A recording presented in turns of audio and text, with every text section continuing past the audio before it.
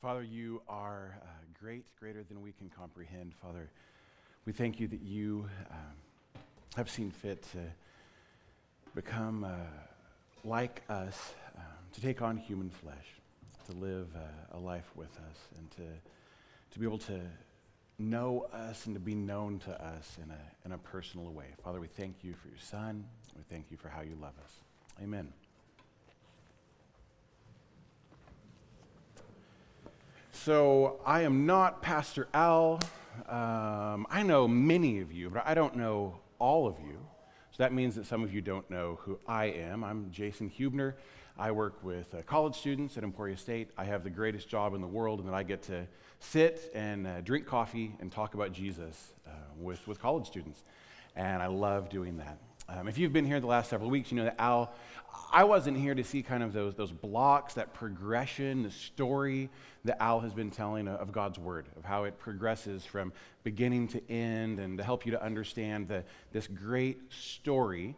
This week, we kind of take a detour from the story. I'm not going to kind of walk through that story with you, but I am going to walk through God's Word with you. So we take a little detour from that. I do want to start by sharing with you something I thought was this really interesting kind of connection to what I wanted to share with you. During World War II, there was a secret group of academic researchers who were working for the United States military, and they were doing things like figuring out, chemists figuring out the best way to launch a rocket, and all of the different scientific elements of war. And so they were meeting together, and one key task of this secret research group was how to protect United States bombers. The aircraft carrying these heavy bombs needed armor to survive the mission, but too much armor would make these aircraft cumbersome. They wouldn't be able to do their job. They would be too heavy to fly. There was a man named Abraham Wald, and he was a mathematician, and he helped solve the riddle on how to protect, how to put armor on these aircraft. And what he said was that instead of examining the aircraft that had returned from missions, riddled with bullet holes, and then saying, well, here's where we put the armor, he said that the researchers had to reconsider the evidence that was in front of them. The planes that had made it home safely, that's not where they should be looking. They needed to turn their attention to the planes that never came home. Where had they been hit, causing their destruction? In the same way, I want to turn our attention this morning to the friends, to the family who aren't here. Instead of looking at our lives this morning, I want us to consider those who aren't here with us. Many of us know someone, a friend, a family member, who used to be in church. Someone who used to have a regular Bible study. Maybe they came to your small group. Maybe they were a part of what you do as a follower of Jesus. But they seem to have walked away from faith. Why does this happen? Oftentimes, I think this happens at a key life transition. Maybe it's leaving a home, leaving high school, and going on to whatever comes next. And those are a lot of times the students that I'm talking to, people who have left home and left faith behind and gone to the college campus. A lot of times it's maybe the transition from that academic life to the real world. And those are the ones that keep me awake at night. Students that I knew who were a part of Christian Challenge, a part of a Bible study, a part of our church, and then after college, move on to something else. Maybe it's a new job, a new community, but during those points of transition, oftentimes, people choose to walk away from faith. They move to a new situation, they take hits, and they don't return home. Why does this happen, and what does God's Word have to say in response to that? This morning, I want to turn our attention to Hebrews chapter 10. If you have a Bible with you, turn open to that. We'll look at that, and I'll share with you 3 lessons from the second half of Hebrews chapter 10. The first one that I think we'll find is this: those who truly follow Jesus can be totally sure of your salvation. There's a once and for all freedom that comes from guilt and from sin. A second lesson that comes up in Hebrews chapter 10 is that those who follow Jesus can never let go of him, because the pull of this life, like gravity pulling us down, drags us away from God unless we cling to him. And the third lesson, I think, in Hebrews chapter 10 that teaches us is that the bottom line in our search for answers about how and why people walk away from God is this. People walk away from religion. People walk away from tradition. People walk away from human opinion. But I don't think people walk away from the person of Jesus. So Hebrews chapter 10 is where we'll need to start this morning. I want to read with you from Hebrews chapter 10, verses 19 through 25. Here's what our text says this morning. Therefore, brothers and sisters, since we have confidence to enter the most holy place by the blood of Jesus, by a new and living way opened for us through the curtain, that is his body, and since we have a great priest over the house of God, let us draw near to God with a sincere heart and with the full assurance that faith brings, having our hearts sprinkled to cleanse us from a guilty conscience and having our bodies washed with pure water, let us hold unswervingly to the hope that we profess. For he who has promised is faithful. Let us consider how we may spur one another on toward love and good deeds, not giving up meeting together, as some are in the habit of doing, but encouraging one another, all the more as you see the day approaching. A lot of richness in this second half of Hebrews chapter 10. I want to turn our attention to just 5 words in the text, starting with this first word of confidence.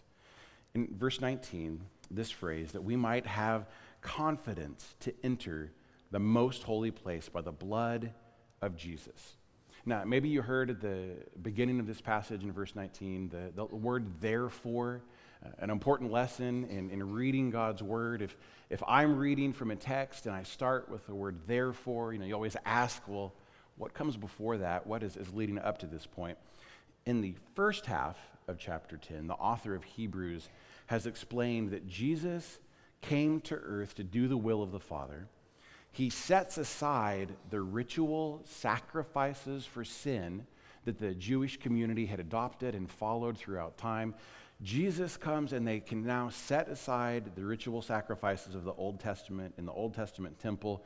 And instead, now from this point forward, followers of Jesus are made holy through the sacrifice of the body of Jesus once and for all. I want to go back and read a part of the first half of chapter 10. Starting in verse 14, the author says this, "For by one sacrifice he has made perfect forever those who are being made holy." Those who have come into relationship with Jesus are being made perfect forever. The Holy Spirit also testifies to us about this. First, he says this, "This is the covenant that I will make with them. After that time, says the Lord, I will put my laws in their hearts, and I will write them on their minds." And then he adds, "Their sins and lawless acts I will remember no more. And where these have been forgiven, sacrifice for sin is no longer necessary." There's 2 sections in those verses, in verses 14 through 18, where the author of Hebrews quotes from the prophet Jeremiah. So the Old Testament prophet Jeremiah had predicted there will come a time in the future where a need for sacrifice will come to an end. There will be a once and for all perfection of how this system has unfolded. And from that time moving forward, instead of a ritual, instead of following a religious practice, there will be this freedom where God himself writes his law on the hearts and minds of his people, and things are made perfect. We know this to be Jesus. The author of Hebrews says this Jesus is a fulfillment of Old Testament prophecy. Because of his perfect one-time sacrifice, we can have confidence in approaching the Father. There's never again an uncertainty of where a person stands with God. We can approach him confidently, the author of Hebrews says. So the first word that I would point our attention to is this language, this idea of confidence, that we can confidently approach the creator of the universe. Second big word in chapter 10 that I would point your attention to is the language of sincerity. In verse 22, author says this: "Let us draw near to God with a sincere heart, with the full assurance that faith brings." In the Greek New Testament, this language, the word that we translate into sincere in English, it comes from the idea that a craftsman who, in the first century maybe is forming a piece of pottery to hold water, to hold liquid. A craftsman would oftentimes form that piece of pottery, and perhaps there would be some imperfections in the workmanship. Before everything was made with, automated machines and an awesome process, it was really hands-on. And so if something went wrong and a piece of pottery, a water jug, had an imperfection or a crack in it, perhaps an unscrupulous salesperson would take wax and smear melted wax into all of the cracks and broken places in the pottery, take it to the marketplace and demonstrate this is a sincere water jug. It's without cracks. It's without compromise. And so the translators of the Greek, that's where this language of sincere comes from, is that it's without compromise, it's without cracks. So this idea of sincerity, I think, means that we approach God, we approach Jesus with a heart free from hidden cracks and deception. Genuine faith is not about what we say we believe. It's not about the lip service part of life. It's not about church attendance. It's not about gathering together in a building like this on a Sunday morning. Instead, sincere faith is about the human heart wholly surrendered to Christ, free from hiddenness, all of our brokenness, all of our compromise laid out before the Savior. A third big word, big idea in the second half of Hebrews 10 is the language of assurance. In verse 22, the author picks up, says, "Let us draw near to God with a sincere heart and with the full assurance that faith brings, having our hearts sprinkled to cleanse us from a guilty conscience and having our bodies washed with pure water." The sacrifice of Jesus, the blood that washes us clean, the baptism, the purity of surrendering life fully to Jesus. This assurance of faith, I think, means that a life surrendered is free from guilt, made sinless before God, by God. It's not that an individual comes before God and says, well, I want to be in a right relationship with God, and if I try hard, if I am good enough, if I'm better than my neighbors around me, then everything will be okay. But it's not that reality. It's a reality that we can come before God in full assurance because He changes us. He does the work of salvation. In 1 Peter chapter 1, verses 3 through 5, it says this: "Praise be to the God and Father of our Lord Jesus Christ. In His great mercy, He has given us new birth into a living hope through the resurrection of Jesus Christ from the dead, and into an inheritance that can never perish, spoil, or fade. This inheritance is kept in heaven for you, who through faith are shielded by God's power until the coming of the salvation that is ready to be revealed in the last time." This language of full assurance of faith. If it's up to you, if it's up to me to try to make our place before God sure, then we have no confidence. We have no assurance that we are in a right relationship with God. I can give a demonstration of how this would work in my life in everything that I do.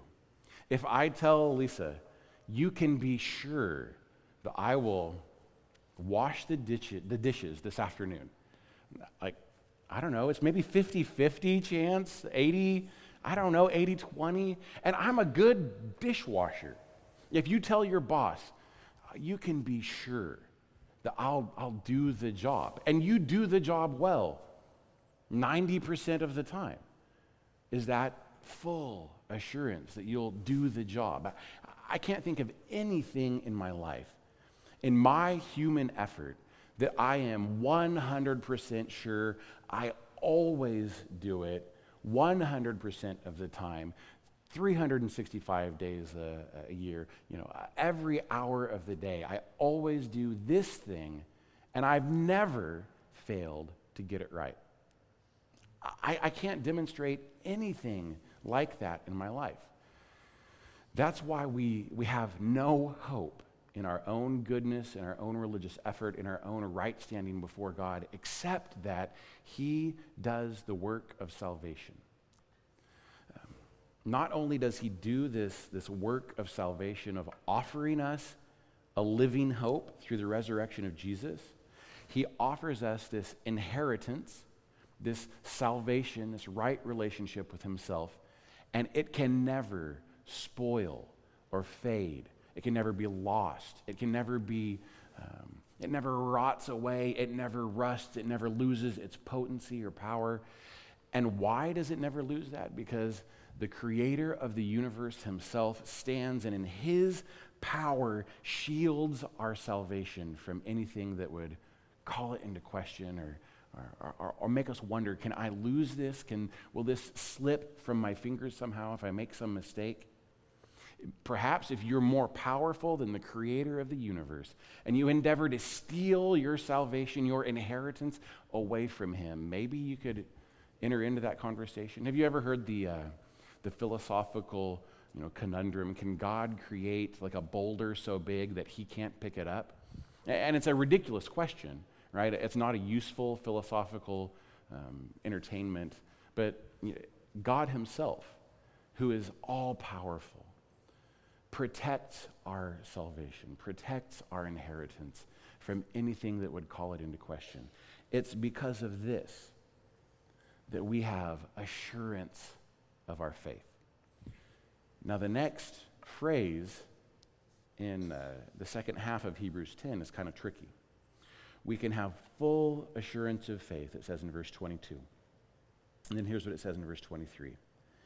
Let us hold unswervingly to the hope that we profess, for He who promised is faithful.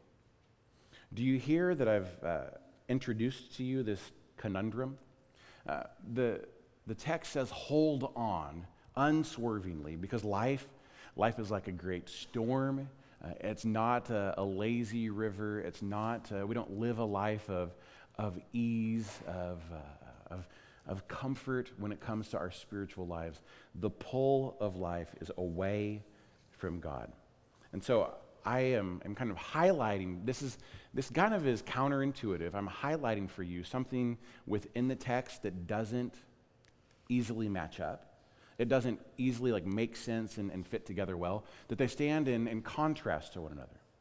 Your faith is, if you are a follower of Jesus, your assurance, your salvation is sure. It is protected by God Himself.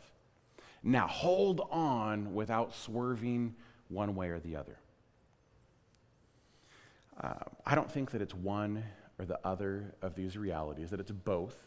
Kind of like a suspension bridge. Think of like the Golden Gate Bridge. It's anchored on one side of the bay, and it's anchored on the other side of the bay. And the strength where we live is in the tension between the two anchors.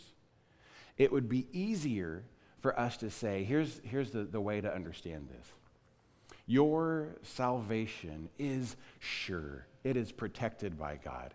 And so just rest in that assurance, and that's all that you have to concern yourself with.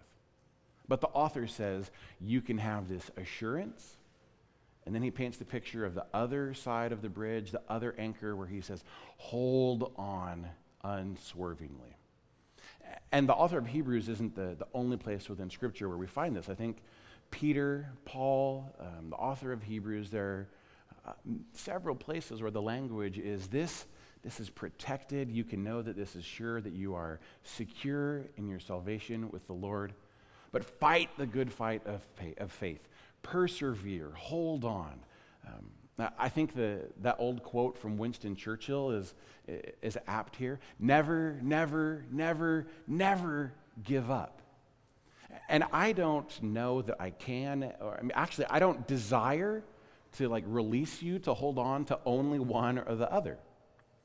Because the counsel of Scripture kind of works this way, right? That it's there on purpose. That the author of Hebrews has introduced into our text this paradox. That it's not one or the other, but that it's both. And so I don't want to try to untie the knot or tie the knot together, whatever the illustration might be. I can only tell you what the text says. Your salvation as a follower of Jesus is 100% sure. Never, never, never, never give up holding on to your faith, persevering in belief, not swerving from one side to the other. The last big word that I would share with you from the first half of Hebrews 10 is this: spur one another on, the text says. Let us consider now how we may spur one another on toward love and good deeds, not giving up meeting together as some are in the habit of doing. There is a great advantage in healthy Christian community. Continue meeting together as some are in the habit of doing. I've grown up, I've heard that phrase, I've heard that text often, and I think growing up, I heard that language of habit, and I introduced in my own mind something that was not helpful. I had in my mind growing up that, a habit is like making your bed or brushing your teeth. Something it's good and you really kind of ought to do it because it's a good thing to do. I don't think that is the kind of habit that the author of Hebrews is talking about. I think this kind of habit is kind of like for the soldier going out into a firefight.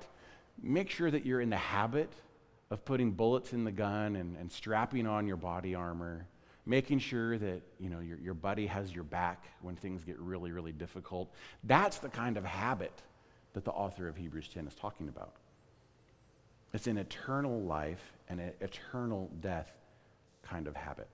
Spur one another on. Continue meeting together as some are in the habit of doing. So if that's what the text of Hebrews 10 has to say about the security of our salvation and the significance of holding on, never swerving from one place to the other, how do we apply this? How do we understand this when we think about that friend or the family member that we know who seems to have walked away from faith? Why does that happen? I think that it's not one thing that happens in any person's life that causes them to walk away from faith, but rather it's like a stacking up, the straw that breaks the camel's back. It's this stacking up of issues, of factors. So I want to tell you what I think are probably, in my experience and having conversations with people, maybe the 5 biggest factors that lead people to walk away from faith. The first one would just call it doubt. That question, is God real? That nagging curiosity deep inside that perhaps what I'm doing in attending church or perhaps these things that I've heard are not true. God seems distant. He's silent. My life, is this the truth? And it's a feeling that's hard to put a finger on and kind of lay out explicit points as to what doubt really is. But I think it's really common. I think that there are times when I doubt, perhaps when you doubt. The problem maybe is that we don't talk about that you begin to feel some doubt, some question. Is God real? Can I count on him? And we don't give words to that. We don't express that for fear that, am I walking away from my faith if I express this or if I think carefully about this? And I think just the opposite is true. That when we experience some form of doubt, the most appropriate thing that we can do is to give voice to that, to share that with another follower of Jesus and to begin to talk about that. So doubt, I think, is a really common thing. Most of us doubt, and that's okay. But when doubt is coupled together with some of these factors that I'm going to tell you about, then I think you begin to see a movement, a weight that's hard to bear. A second factor that I think is really common would be just what I would kind of lump together as intellectual hurdles, evolution versus creation, or a distrust of the text of the Bible. Maybe it's competing worldviews or other religions. I think almost without exception, in my conversations with college students, someone who tells me, here's my issue, here's why I used to come to Christian Challenge, I used to go to church, and I've made a decision not to anymore. And here's my intellectual hurdle that, this is the thing, why I've made the decision. And maybe it is one that I've named for you. Now, when I have that conversation, almost without exception, the intellectual hurdle is real, it's significant. I don't want to marginalize those questions of the intellect and how do those match up with what we know to be true about God. But almost without exception, the intellectual hurdle is the first thing that we talk about, but pretty quickly, the conversation turns from an intellectual hurdle to an issue of the heart, an issue like doubt, an issue like some of the other things that I'm going to share with you. I think the intellectual hurdle is really, whatever it might be, is not the key significant issue. Almost without exception, in my experience and in my conversations, the intellectual hurdle, I am not a great apologist for Scripture, for God's Word, for Christianity, but I think in a 20-minute conversation, I can poke a lot of holes in the intellectual hurdles that college students have, but it's much more difficult for me to poke holes in their doubt or in their disillusionment. And so I think a lot of times an intellectual hurdle, when stacked up with doubt or disillusionment or some other factors, that creates a situation where someone walks away from a church or walks away from a belief in God. So this third one I just alluded to is disillusionment. And I think this might be the thorniest issue, the thorniest factor that I would name this morning of all that I know. When a follower of Jesus, when a Christian fails to live according to the instruction of God's Word, someone is always watching. Whether that's me or you, a parent, anyone a Christian who does not live like a Christian, someone who's not marked by grace and love, if you couple an experience that someone might be wrestling with doubt, wrestling with an intellectual hurdle, and they get up close to a person who would proclaim their Christian belief, but then fail to live a life of grace and love and generosity, I think that plants a seed, creates a issue of lingering doubt, and can cause a person to kind of read that disillusionment, that this Christian thing is not all that it adds up to be, because what I see demonstrated in the life of, fill in the blank, and couple that with doubt, couple that with an intellectual issue, and that's oftentimes what leads someone away from relationship with God. A fourth one that I would point out, I would call conforming to the community. When the key relationships in any person's life, when your key friendships, family members, when they don't share Christian faith, it's almost easy for anyone to begin to conform to the beliefs of those in their community. I think it is great to invest in friends who are not Christians, who are not followers of Jesus, to choose a job, to choose a school, to choose a hobby that will put you in close proximity to people who do not follow Jesus, so that you might have the opportunity to demonstrate what your life is like, how your life is different, to speak the truth and love of the gospel into their lives. I think that's, just as a side note, I think not only is that good, that it perhaps should be like mandatory as Christians. If the only people in your life are the people who would like kind of call themselves, yes, I am a Christian, I go to church, I'm a good moral person. If those are the only people in your lives, that's a different sermon. But it's a different problem. It's a significant problem. It should be our habit, our discipline, that we get creative and make opportunities to put ourselves in close proximity with people who do not follow Jesus. But the bulk, the heart, the meat of our relationships should be with key people who are followers of Jesus, people who are more mature, further down the road of faith than we are, that we have mentors, that we have Bible study leaders, that we have pastors, friends who can guide us in that road. If that's not the case, if the weight of your community is with people who don't believe the same way that you do, if I'm a betting man, I'll predict that pretty soon, if the weight of your community is not with followers of Jesus, I think that you'll begin to wrestle with doubt, some intellectual hurdle, some disillusionment. The voices on those factors will get louder and louder and louder in your life. I think the bulk, the weight of your community needs to be with those who follow Jesus. A fifth factor that I think oftentimes plays a role when people walk away from faith is pain and loss. Any deep hurt, like the death of a loved one, can either move a person closer to God, where we would cling to him in times of difficulty, or push people away from God when it seems like God has failed us or let us down in that most significant of ways. I'm convinced that Christian faith gives us actually not, that this isn't like a weak point.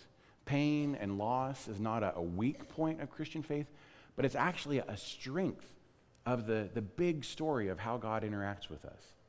That when we experience hurt, when we experience pain, when we experience loss, that we can just culturally, our culture can choose between you've lost a loved one, that's to be expected because we live in a chaotic and meaningless world. It's a really empty, depressing perspective. Or that there's something else to this life, and that your life has meaning and purpose for a short time, and there's actually a reason why people die. There's a reason we experience loss and hurt. That's the impact of sin. Here's the answer for why the world works the way that it does. I think Christian faith provides good answers for those greatest questions when we've lost a loved one or we experience some hurt or disappointment. But if you're wrestling with doubt and you have an intellectual hurdle that's been picking away, ticking in the back of your mind, and then you experience significant loss, I think, again, those factors add up, and you can see how someone could walk away from faith, walk away from belief. In closing, I want to leave you with a couple of kind of last thoughts, last big ideas. First one is this. So this idea that your faith, your salvation, if you have a relationship with Jesus, is completely secure, but cling to Jesus and never stop. When I have communicated that message in the past, either at church or with college students, almost without exception, church is over, we're headed out the door, someone will come up to me afterwards and say this: I think that what you said is true. I think I can wrap my mind around that and understand it. But my child, my uncle, my best friend, they used to be here at church. They brought their family here. They seemed to be walking with God, but this event happened. They walked away. They've never come back. And I don't know what to do about that. And don't hear me say this as like, don't tell me that story. If you have that story and you want to, I'll be up front. I'm easily found. I'll be right here. Come and tell me your story. Here's the thing, what I think is the problem when we tell that story. That we have God's word, we have scripture that tells us your faith is secure, but never, never let go. And we think about this language of security, and we have God's word, and it's like we take our personal experience and like a set of glasses or a lens, we put it in front of God's word. We use that idea of personal experience, a family member, a friend who's walked away from faith. We use that personal experience as a lens through which we interpret God's word. And of course, that's reverse, right? That we take those and we switch them around. That we look through the lens of Scripture, we look through the lens of God's Word, and even though it doesn't always provide easy answers, we use the Scripture, we use the teaching of God's Word in order to interpret our life's situation. So when you come and you tell me about your friend or your family member who had an experience as a child, seemed to be right with God, but then walked away, I want to hear that, but I want to help you to put God's word in front of it and to use God's word to interpret your life. And not just in this particular area. This is a great tool that I don't know where I heard it, but I think I've heard it 100, 1,000, 10,000 times. And it's true and helpful for me over and over again. That whatever is happening in our lives, that we don't use that life circumstance to understand God's word, but we use God's word to understand what's true and real, no matter what's happening in our lives around us. That would be my encouragement for us as followers of Jesus, as we've gathered together this morning and we consider where we are at with the Father, where we are at with the Creator of the universe. Have we come before Him with a sincerity of heart? Or is there some deception? Is there some part of ourselves that's broken that we've tried to cover over and hide from Him? And do we need to be sincere before Him? Perhaps you have wrestled with questions of doubt, and you need to hear that the Creator of the universe in His power guards your inheritance. Perhaps that's what you need to leave this morning with. And perhaps what you need to leave this morning with is that lesson that your experience has to be interpreted looking through the lens of God's Word.